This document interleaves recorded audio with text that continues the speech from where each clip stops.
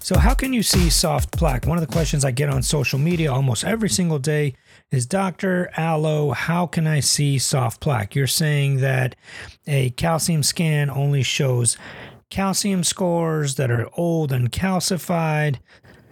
So when you do a calcium score, you are actually looking at old and calcified plaque. Plaque in your arteries first starts out as LDL particles infiltrating through a pressure gradient or a concentration gradient through your arterial wall. It goes through the intima layer, gets into the media. They aggregate. They dump cholesterol. This is attacked by reactive oxygen species. Macrophages and immune cells come to attack those or eat them up or try to clear them, but they can't. And then all of the cholesterol gets dumped in the macrophages, or they eat up too much cholesterol, and the macrophages form foam cells, and so on and so forth. You end up with a vulnerable plaque. Then it becomes a fibrous plaque, where there's a fibrous cover or coating on the plaque to kind of keep it in the arterial wall. And then as time goes on, the cholesterol inside there crystallizes. It's necrotic, meaning it kills the tissue in there. And as it dies off and gets eaten up by more and more, immune cells on the intimal lining and media lining, it eventually, down the road, and we are talking like many, many decades later, it eventually calcifies. Now, is there anything you can do to speed this up? Yeah, absolutely. If you're insulin resistant, you're a smoker, you have high blood pressure, you have overall high inflammation, like these people with lupus, autoimmune disease, psoriasis, things like that, that all raises your destruction of the inside of your arteries, and that accelerates it. So people who have plaque, especially calcified plaque, they go and get this calcium scan. They're like, oh my God, my calcium scan is 0. I'm good. I'm out of the woodwork. No, you're not. And we'll get to that later. But if you do have calcium, they come in, they say, well, my calcium score is 8 or 46 or 100 or whatever. Then you have plaque. That means it's been there for decades. And that means you are creating you're laying down plaque. Basically, that's a really bad thing. And not only that, it's been there forever. Now it's calcifying. Calcium in the plaque starts in the outside, in the outer walls of your lumen. It doesn't always encroach on the lumen. It starts in the arterial walls and then eventually gets into the lumen. So a lot of times people are like, well, they did a CT angiogram on me or did a cardiac catheterization on me, like an angiocath. And, they said my lumen is open. The arteries are open. Well, yeah, we're seeing inside the tube. We're not seeing the walls surrounding the tube. Imagine a plastic straw, but it's made out of muscle. When you inject dye through the straw, like where the pop would go or the liquid would go where you're, drinking, where that liquid goes is still wide open. It's not an issue. However, if you look at the outer tissue, let's say it's surrounded by muscle, that's where the plaque starts out, and it doesn't encroach on the lumen till the very, very end, or very, very advanced disease. So a lot of people think that having calcium of 0 is fine, but it's not. And we'll get to those studies. But that's what I want people to understand. I want you to understand that just because you have a calcium of 0 does not mean you are plaque free. And you'll see why. But also I want people to know that having a positive calcium score is also horrible. Now that we know you have calcium, we have to get your LDL cholesterol down to as close to 40 or 50 as possible. That's the problem. We know now, based on certain studies, that a calcium score of over 300 means we have to treat you as if you've already had a coronary artery or cardiovascular event. Somebody who's already had a heart attack or stroke, we call that secondary prevention. We want to prevent a second heart attack and stroke. Now we are of the impression or of the understanding that somebody with a calcium score of 300, even if they've never had a heart attack or stroke, we have to treat them as if they did. We have to be super aggressive and get their LDL cholesterols down. Now, I always tell people the upper limit of normal for LDL cholesterol for everyone, and these are young people who have no disease, never had anything, is 100. So pretty much everyone, all comers, need to be under 100. If you've had a heart attack or stroke, then you have to be under 55. If you just have high risk factors but have never had a heart attack or stroke, like let's say you're diabetic, hypertensive, obese, and we know you're like a ticking time bomb and you'll soon have a heart attack, we don't want to wait. We would like to get you under 70. If you're having multiple heart attacks and strokes, then those are the people that we want them under 40. And those are kind of the way that lipidologists and cardiologists approach this now. So back to the study. So here's the thing. People ask me, well, what study should I get to know if I have plaque? This is a really good question. I have been inundated in my message groups and on social media by people asking this very question. So then if you don't want me to do a calcium score, what can I do to know if I have plaque? What can I do? How do I know if I have plaque? So this is really simple. The prevention of early subclinical atherosclerosis study, the PESA trial, and the CARDIA trials. But let's start with PESA. They wanted to answer this exact question. What if we took a whole bunch of young people, median age about 40, no CAC, no obesity, nothing, and we wanted to figure out if they have plaque or not. So they imaged 6 different vascular beds, the carotids, the coronaries, the aorta, femoral, whatever. They picked a lot of different beds and they measured them with imaging that's very, very fancy imaging that is not available to everyday folks. They did cardiac MRI, inspect, and IVUS, which is intravascular ultrasound, 3D MRI, something reconstruction. I don't know. They did a bunch of stuff in addition to the usual just basic ultrasound and what have you.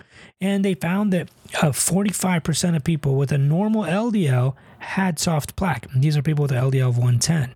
When they went to 130, which was the previous upper limit of normal, if you were 130, we called you normal in the past. If it was 130, they had 54% of people had soft plaque. And then if you went up to 160, it was about 70% of people that had soft plaque. Now, the interesting thing is if you had plaque in one arterial bed, 63% of people had it in more than one bed. So of those people that had plaque, 63% of them had it in more than one arterial bed. So if you had it in your carotids, you also had it in your legs, also had it in your kidneys, also had it in your heart, whatever. So that's kind of the problem. The CARDIA trial was a study of 5,100 men, young men, ages 18 and up, all the way up to about 36. Some of them went more, but they just followed them out for years. And these were also young, lean, super healthy. They found that the LDL cholesterol predicted time to first event. If you had a higher LDL, your time to first event was 10 years sooner than those who didn't. If you had a very, very low LDL, then your time to first event was actually a negative number. It would be like negative 10 years. It was 10 years way delayed past your cohorts that had higher LDL cholesterol. So those are 2 studies that kind of show that. So these friends of mine keep posting these images on the Clearly images. There's this new heart scan called Clearly, spelled Cleerly, Clearly, with 2 E's in it. And they're like, oh my God, look at these images. I did this scan. It only cost me $100 or $200 or whatever it was.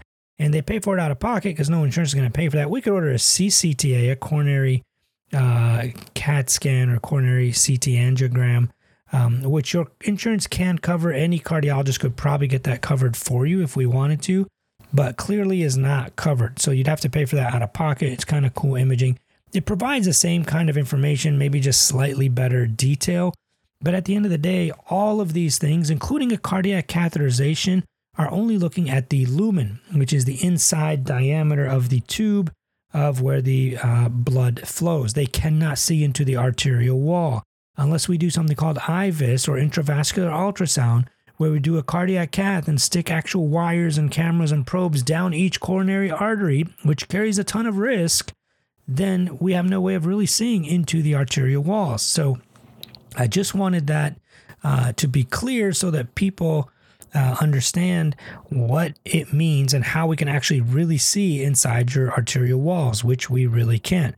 So people ask me, well, what happens if I do I had a friend who did a cardiac cath. They told him everything was clean, and then 10 minutes later he had a massive heart attack and died. Yes, that's possible.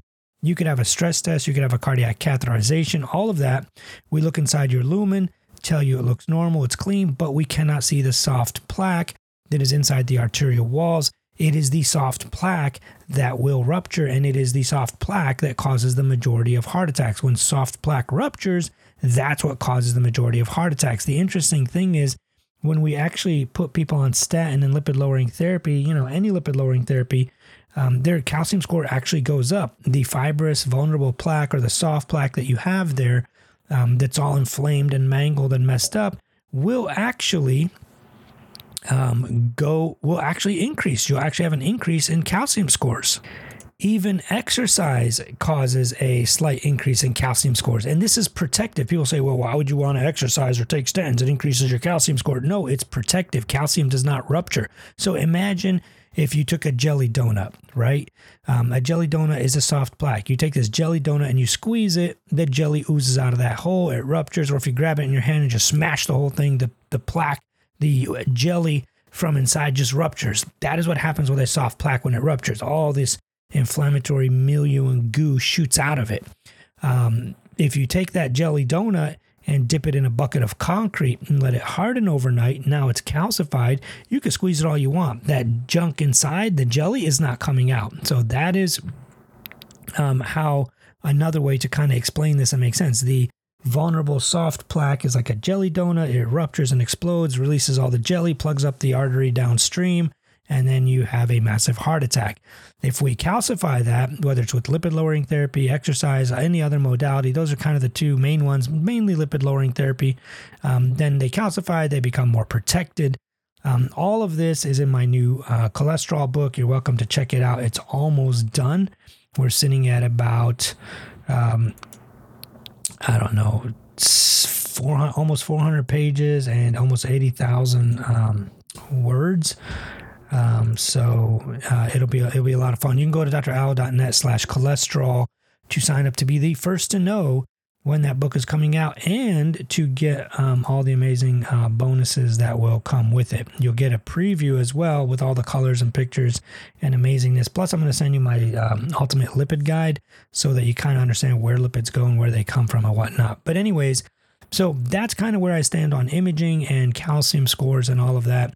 Hopefully this helps. If it does, please share this with someone else, and I think they will benefit from it. So that's all for today. Drop some questions below or send them to me on some of my social profiles, which are also linked in the description, and I'll look forward to seeing and hearing from you guys. I don't run any ads on this. Please just drop some stars and some comments, and people hopefully will learn more about this. Take care.